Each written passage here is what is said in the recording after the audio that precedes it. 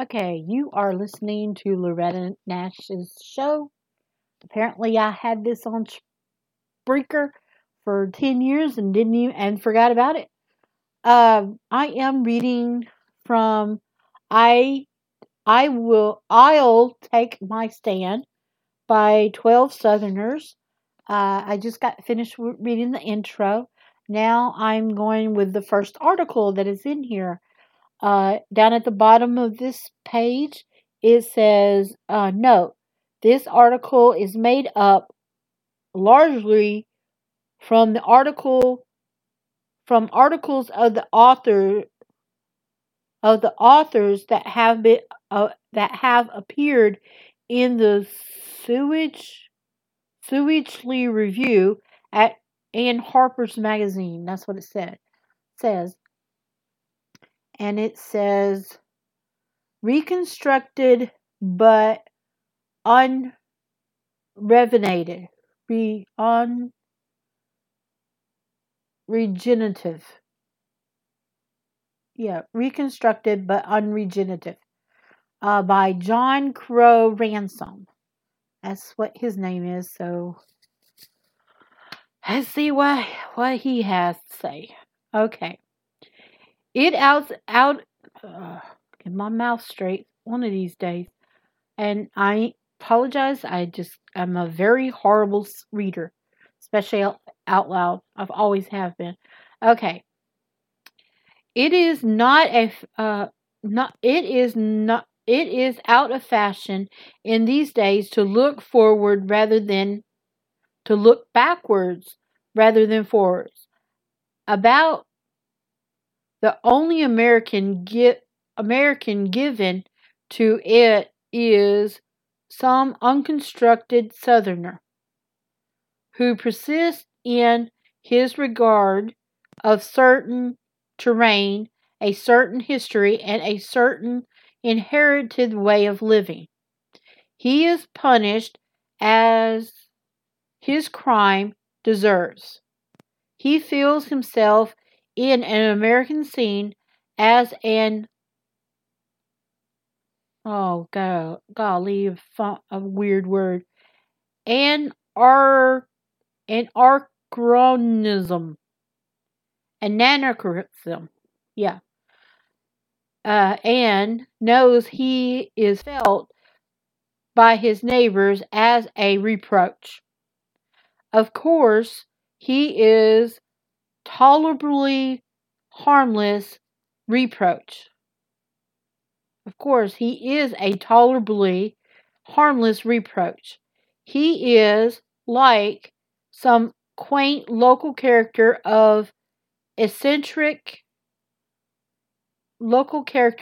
eccentric, no eccentric, but fixed principles who is thoughtfully and almost pridefully accepted by the village as a rare exhibit in the antique kind. His position is secure for from the interference of the police, but it is not. But it is of rare, ambiguous dignity. I'm sorry, I screwed it. I really butchered it. His position is secure from the interference of the police, but is of an rather ambiguous dignity. I wish now that he were not so entirely taken for granted, and that as a reproach he might bear a barb and inflict and sting. Might bear a barb and inflict a sting. I wish that the whole force of my own generation in the South would get behind his principles and make them an ideal which the nation at large would have to reckon with. But first, I will describe him in a light of, gotta turn the page, of the position he seems now to occupy actually before the public. His fierce devotion is to a lost cause, though it grieves me that his contemporaries are so sure it is lost. They are so far from fearing him and his example that they even, in the excuse of confidence, offer him a little honor, a little petty.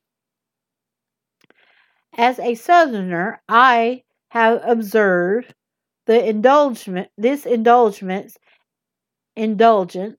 and I try to be grateful.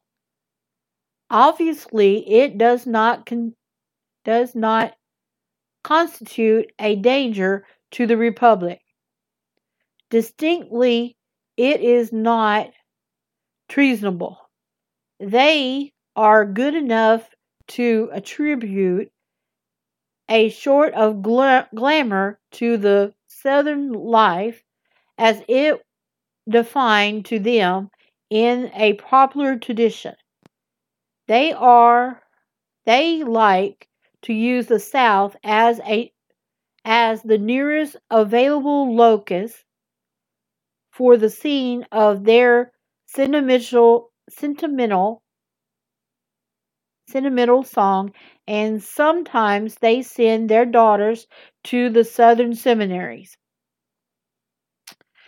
Not so much, of course, is to be made of the last gesture, for they do not expose to this hazard their sons, who in our still very masculine order will have to discharge the functions of citizenship, and who must accordingly be sternly educated in the principles of progress at progressive institutions of learning.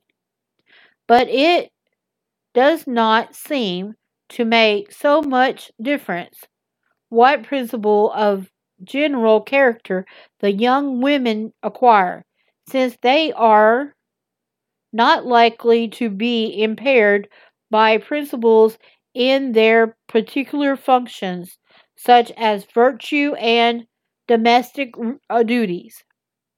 And so, at suitable seasons and on the main line trains, one may see them in some numbers, flying south or flying north like migrant birds, and one may wonder to what extent their philosophy of life will be affected by 2 or 3 years in the South.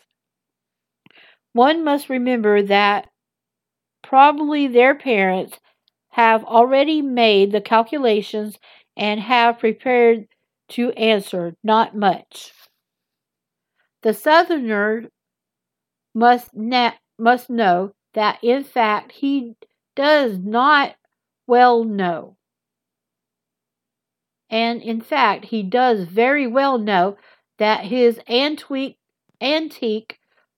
conservatism does not exert a great influence against the American progressive doctrine. The Southern idea today is down, and the progressive or American idea is up. But the historian and the philosopher who take views that are thought to be respectfully longer and deeper than most may very well reverse this order and find that the Southern idea, rather than the American, has in its favor the authority of example and the approval of theory. Okay. Some prophet may even find that possible to expect that it will yet rise again. I will propose a thesis which seems to have about as much contingency of generalization usually have. The South is unique on on this continent for having found and defended a culture which was according to the European principles of culture. The European principles had better look to the South if they are to be penetrated penetrated in this country. Okay, that was just the first part. Now we're in the second part. The nearest of the European cultures which we would examine is that of England, and this is, of course, the right one, of course, in this case. Quite aside from our convenience, England was exactly the motto employed by the South. Insofar as Southern culture was not quite indigenous, and there is in the South every day an Anglophily